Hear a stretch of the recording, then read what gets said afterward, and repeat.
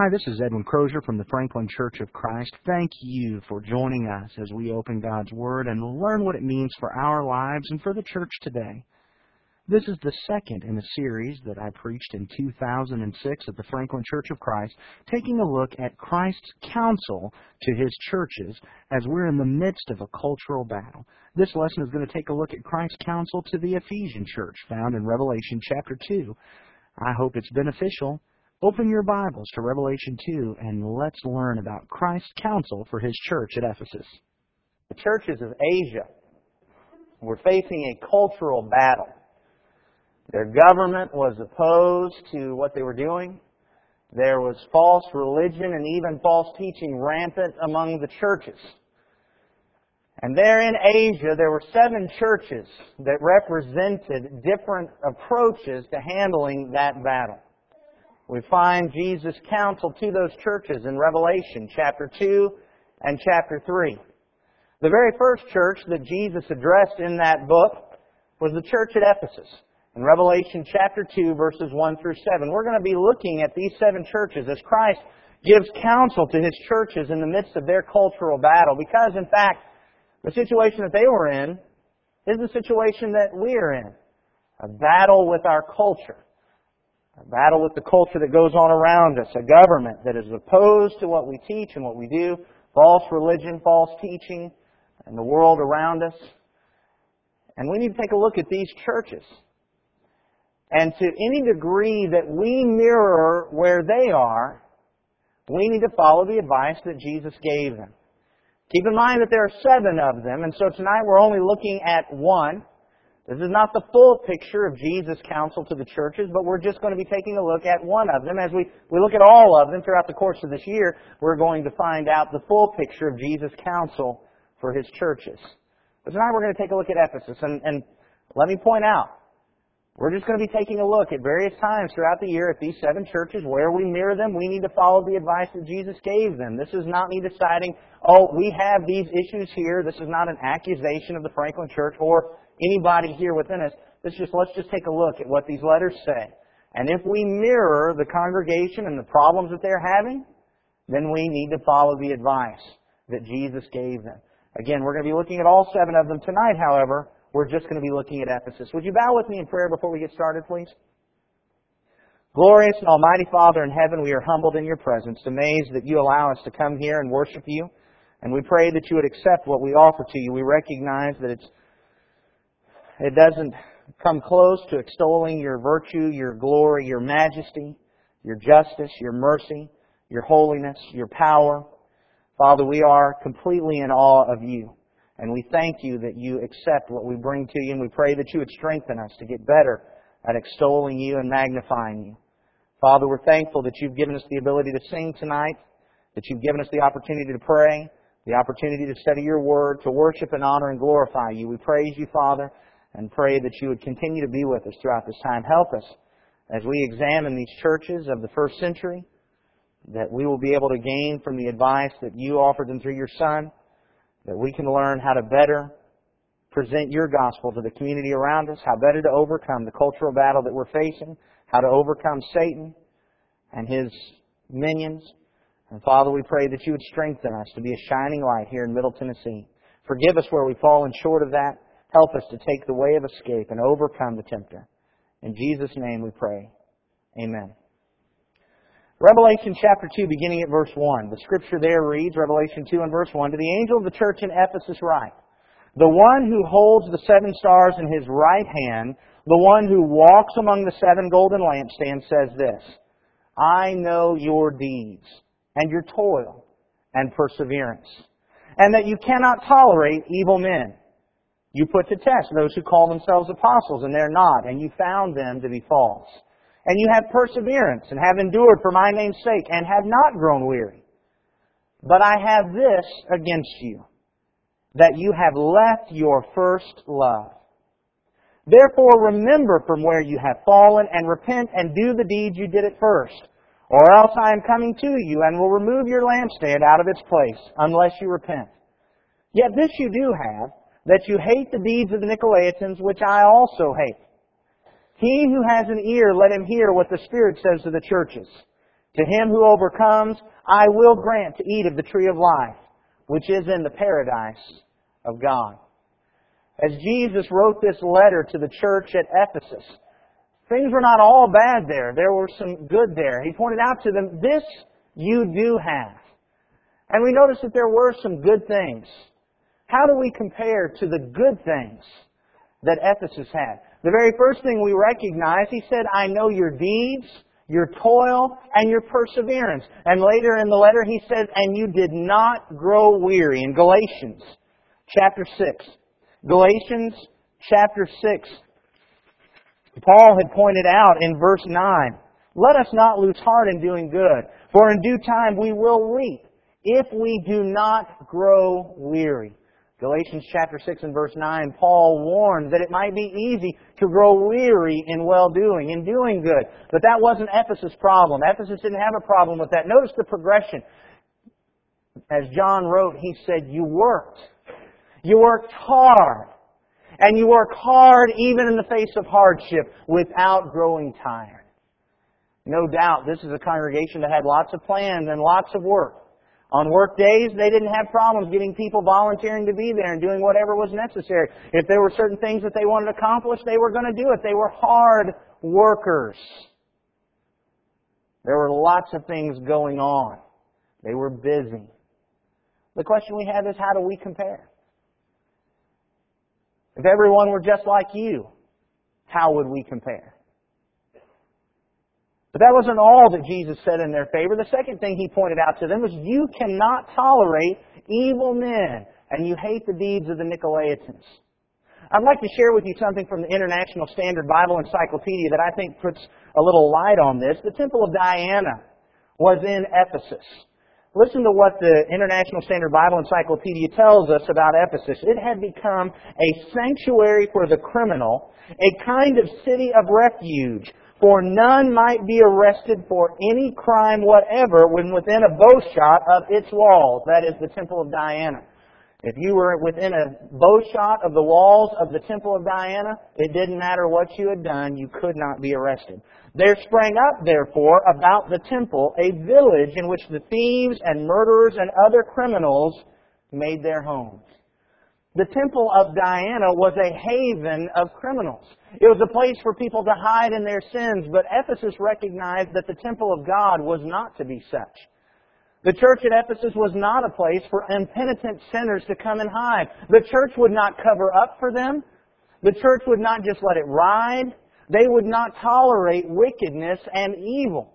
If folks would not repent, they would not be a part of the church at Ephesus. It goes on to say, and you hate the deeds of the Nicolaitans. We don't know a whole lot about the Nicolaitans, but we do know what Jesus said to the church at Pergamum in Revelation chapter 2, beginning at verse 14. He said, I have a few things against you, because you have there some who hold the teaching of Balaam, who kept teaching Balak to put a stumbling block before the sons of Israel, to eat things sacrificed to idols, and to commit acts of immorality. So you also have some who in the same way hold the teaching of the Nicolaitans. It seems that the Nicolaitans were going along with this idea of the teaching of Balaam. Now we know about Balaam. Balaam didn't actually teach the Israelites to commit idolatry.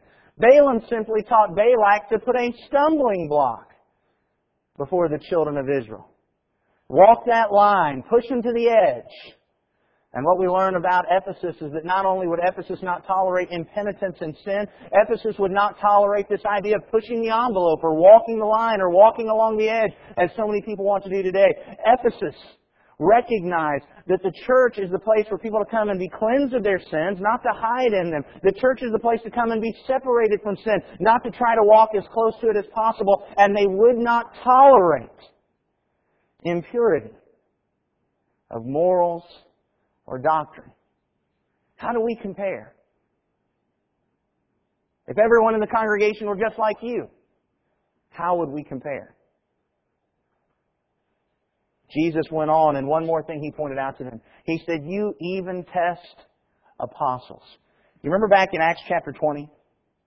Paul, at that time, when he thought it was going to be his last trip, he called the Ephesian elders to himself, and in Acts chapter 20 and verse 28, Acts chapter 20 and verse 28, Paul warned the elders at Ephesus He said, "Be on guard for yourselves and for all the flock, among which the Holy Spirit has made you overseers, to shepherd the church of God which He purchased with His own blood.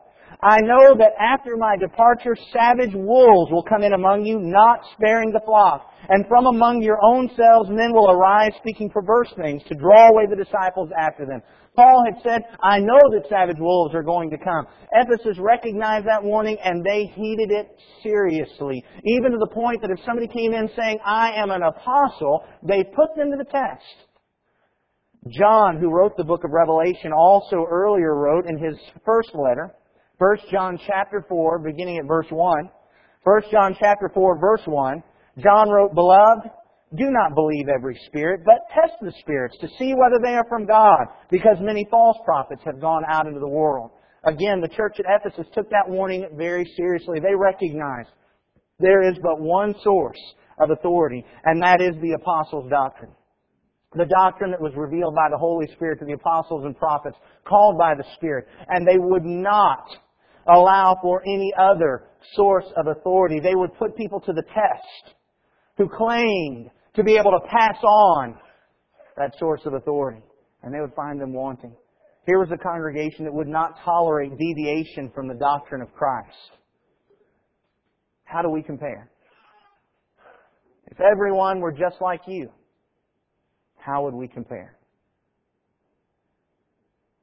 But the amazing thing is, for all the good that Ephesus had going for it, for their moral purity, for their doctrinal purity, for all of the testing that they would give to make sure that they were just sticking with the Word of God, Jesus still said to them, "But I have this against you." We all know what it was that He said He had against them. We've all heard of it. He says, "You have left your first love." I believe that the picture here that Jesus is presenting to the church at Ephesus is very similar to the one that God presented to Israel in Jeremiah chapter 2. Jeremiah chapter 2, beginning at verse 2. The word of the Lord came to me saying in Jeremiah 2 and verse 2, "Go and proclaim in the ears of Jerusalem, saying," Jeremiah chapter 2 and verse 2, "Thus says the Lord God, I remember concerning you the devotion of your youth, the love of your betrothals, your following after me in the wilderness, through a land not sown. Israel was holy to the Lord, the first of His harvest, and all that devoured it became guilty. Evil came upon them, declares the Lord." God looked at Israel and said, "I remember the love that you had back when we were betrothed, back when we entered the covenant. You would follow me even through the desert. You loved me so much." But Israel had fallen from that initial, that first love. I believe that Jesus is making that very same point to Ephesus. There was a time when they had had that betrothal love, and they didn't have it anymore. You know, the love just right after the wedding. Well, we just got to go see a wedding yesterday. And we know what kind of love Kimberly and Clayton have, right? I mean, that kind of love that they just hang on every word that they say. They just want to be around them, right, Sheila? Just want to be right around each other because, you know, even if you're not doing what I want to do, that's where I want to be.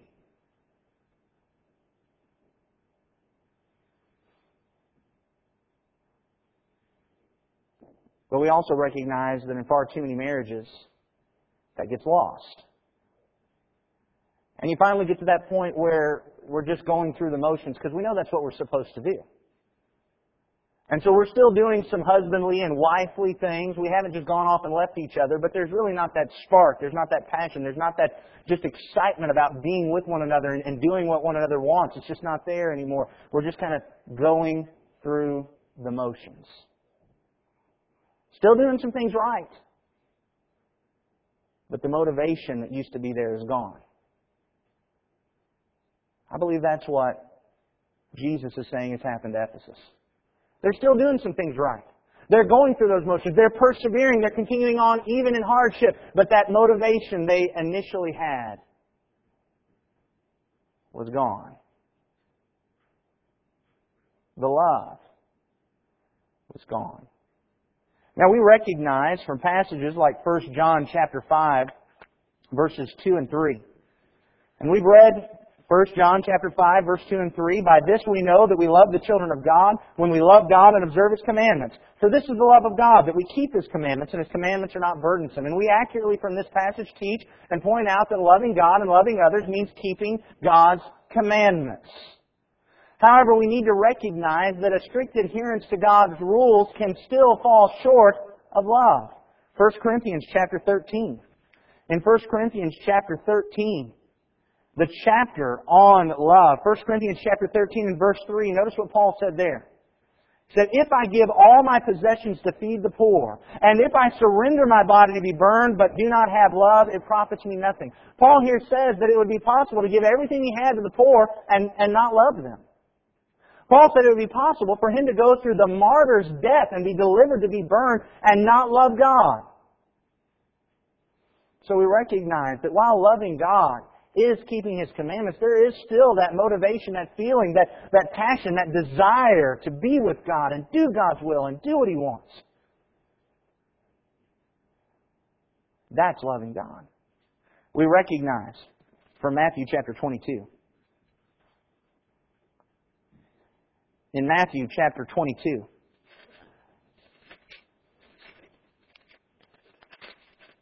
verse 36, Teacher, which is the great commandment in the law? Jesus said to him in Matthew 22 and verse 37, You shall love the Lord your God with all your heart, with all your soul, and with all your mind. This is the great and foremost commandment. The second is like it. You shall love your neighbor as yourself. Those are the two great commandments. Those govern everything we do. 1 Timothy chapter 1 and verse 5. 1 Timothy chapter 1 and verse 5 says, The goal of our instruction is love from a pure heart, a good conscience, and sincere faith. Hebrews chapter 10 and verse 24. In Hebrews chapter 10 and verse 24, the Hebrew writer said, Let us consider how to stimulate one another to love and good deeds. The governing principle of God's law is loving Him and loving one another. Our goal in everything we do is to help folks love God. It is the motivation and the goal. But Ephesus had fallen from that. They'd fallen from being motivated by loving God and loving those whom God loved. They were doing some things right.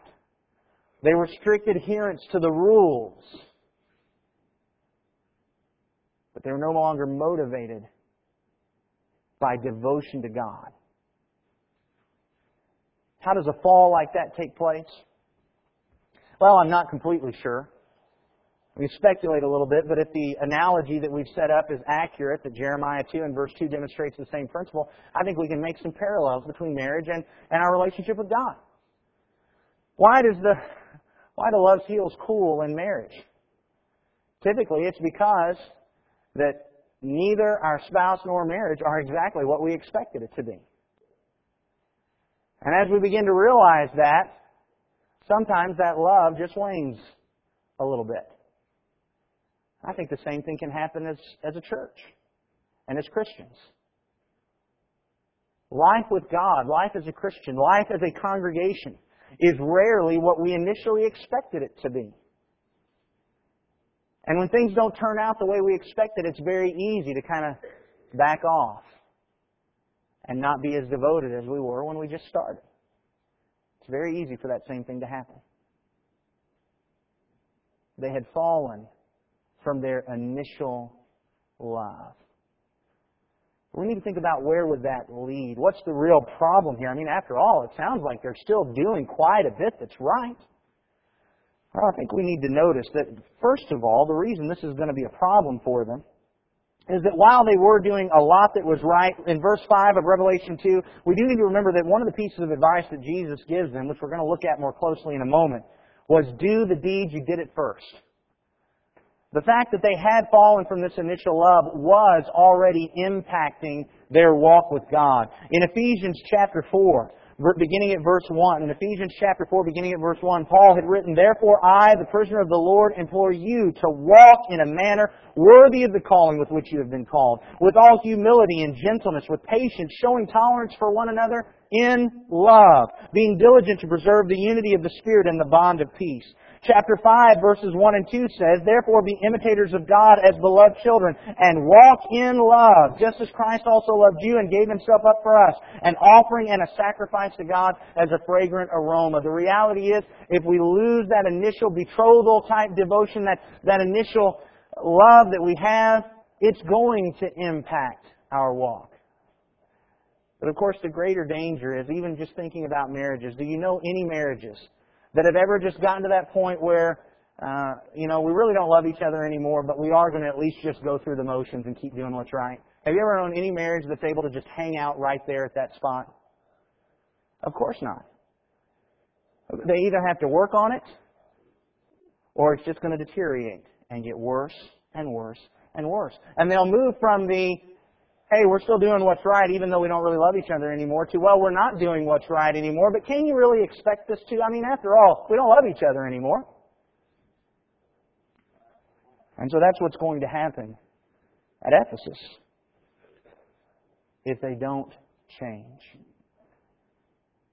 As we look at this and what would be progressed out in Ephesus' future, and any future of a church who is in this situation, I think we'll see one of two things happen. Go back to Jeremiah chapter 2.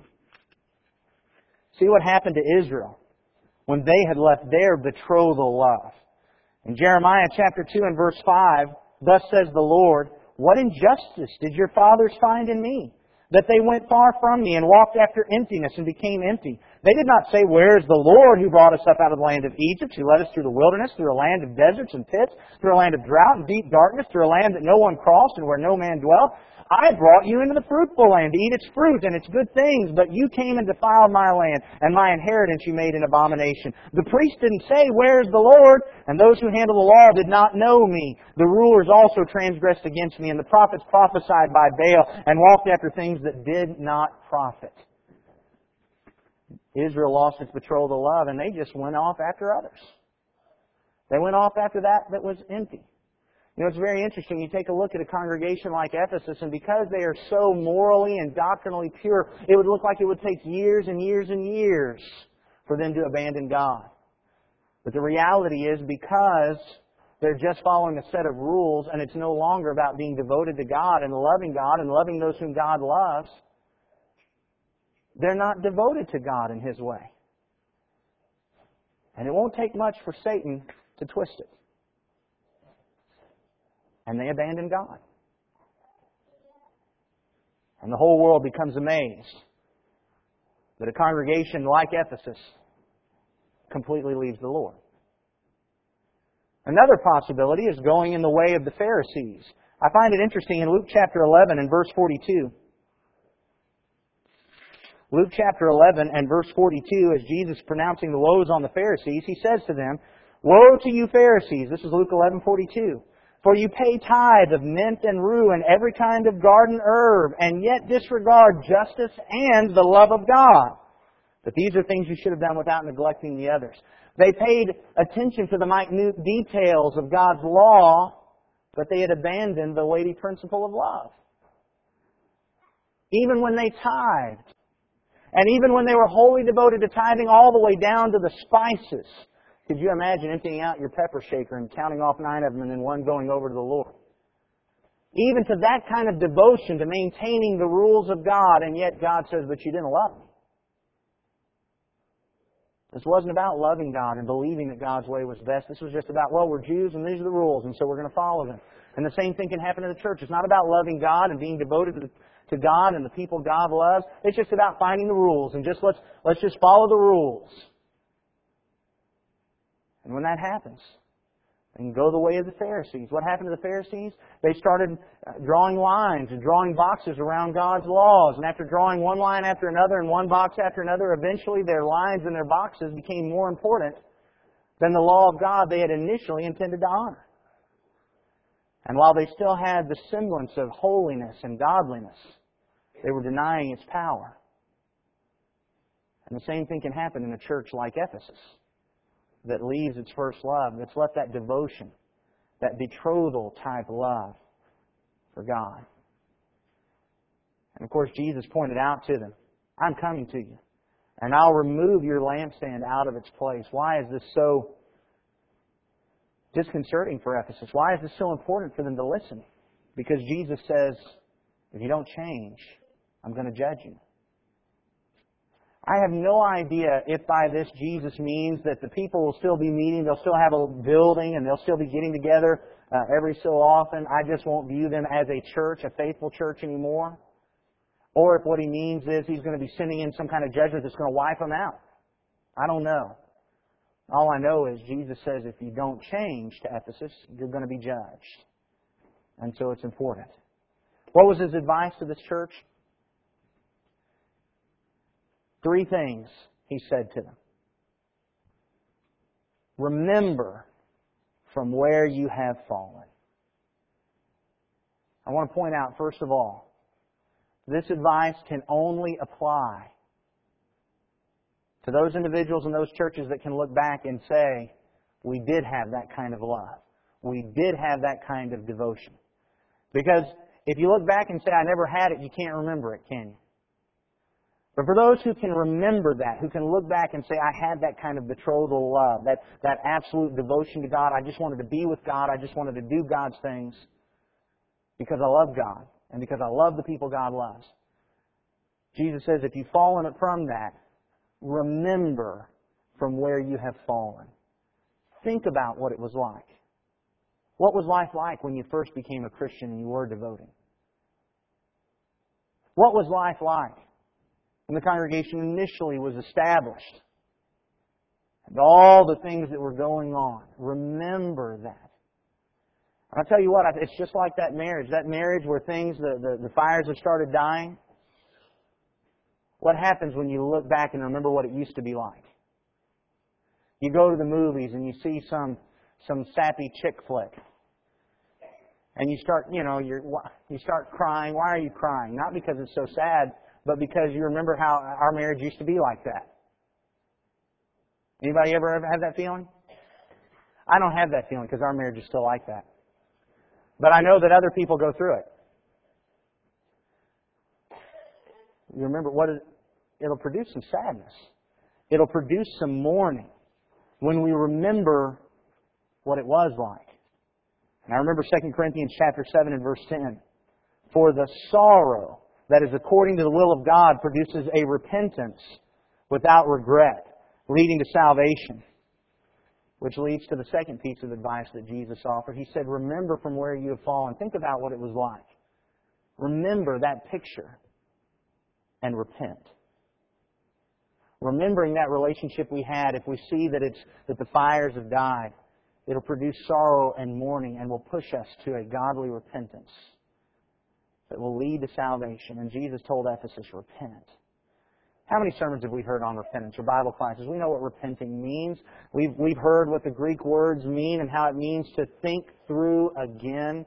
And how easy it is in our marriage relationship and our relationship with God to just allow things to change slowly over time, and we don't think about it, we don't realize how much it's changed. And so Jesus says, think it through again. Take a look at the picture and reconsider your relationship with God. Bring it back into line, He told Ephesus, with that initial betrothal type love that you had. And the final piece of advice that He gave them was, do the deeds you did at the first. As we pointed out earlier, clearly, despite all the good things that Ephesus was doing, despite going through these motions and strictly abiding by so many of the rules that God had established in His new covenant, there was something that they weren't doing anymore. And Jesus says to Ephesus, you need to go back and do those things you did at first. And it's just like marriage counseling. If you're ever talking to somebody who says, boy, the fires have died, one of the best things you can tell them is, think about what it was like when you really loved each other. What kind of things did you do back then? Do those things again. Going on dates, holding hands, opening the door for her, buying gifts and roses, flowers, saying kind things to one another, just spending time with one another, conversing and listening. You start doing those things that you did when you were in love, and guess what will happen? That love will start being kindled again. And that's Jesus' response to Ephesus. He said, you've left your first love. If you want to bring that first love back, Think about what you used to do and start doing that again. Don't wait until you just have the feeling to do it. Start doing those things again. And the love will grow. If you take a look at the Scripture, there's not a whole lot of description about the first acts of devotion from the Ephesus church. But I think we do see a good example of what would happen in a faithful church that was devoted to the Lord. In Acts chapter 2 and verse 42, these initial works of betrothal-type devotion. In Acts chapter 2 and verse 42, the Jerusalem church, it says they were continually devoting themselves to the apostles' teaching, to fellowship, to the breaking of bread, and to prayer. Because that church was devoted to God, because they were in love with God, because they loved God and loved the people that God loved, they were devoted to His Word. They were devoted to hearing what He had to say. They were devoted to the Apostles' teaching. They listened. They were at the edge of their seats, hanging on every word that God said. They were devoted to fellowship. Because they loved God, they loved the people that God loved. Because they were friends with God, they wanted to be around God's friends. And they were devoted to being around them. To the breaking of bread. Because they loved God. They weren't sitting there and expecting and waiting for God to do something new to demonstrate His love. They constantly remembered the great thing that God had already done to show His love. Through the death of His Son. And to prayer. Because they loved God, they talked to Him. And they praised Him and they extolled His virtues. They humbled themselves before Him.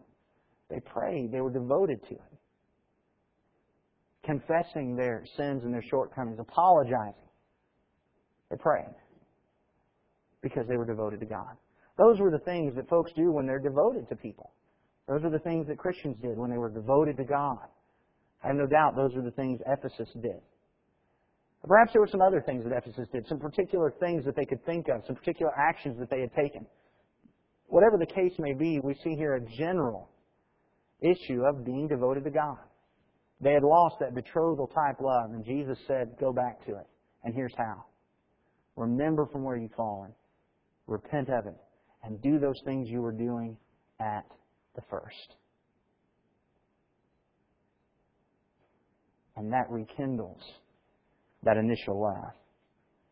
And He said in verse 7, He who has an ear to hear, let him hear what the Spirit says to the churches. To him who overcomes, I will grant to eat of the tree of life, which is in the paradise of God. He said to Ephesus, you've got two choices. You can keep on down the path you're going, and I'm going to remove your lampstand. Or you can remember, repent, and repeat. And you'll overcome. And I'll let you eat of the tree of life in the paradise of God. You'll be able to reach out and grab that fruit and eat of it and live forever. Eternal life awaits those who maintain their betrothal devotion to God. So the question remains for us. How do we compare? Where are we in this? And what advice do we need to follow here? Only you can answer that for yourself. I can't answer that for you. But if you have fallen from that betrothal devotion, remember, repent, and repeat what you used to do. I hope this look at the Ephesian church and Christ's counsel for their cultural battle has been beneficial to you and edifies you to glorify and honor God. Let's remember to stick with our love for God, that's the motivation and that is the goal. If you have any questions about the church at Ephesus, about the church at Franklin, about loving God, about God's love for us, whatever your question, please give us a call at 615-794-2359, or you may contact us through our website, franklinchurchofchrist.com. Perhaps someone has given you this lesson on CD or audio tape. If that's the case, please go to that website I just mentioned, franklinchurchofchrist.com. We have numerous lessons there that you're free to download, both in audio and outline format. Use them in whatever way you believe will glorify God and help others love Him. May God richly bless you as you draw closer to Him. More importantly, may you richly bless God.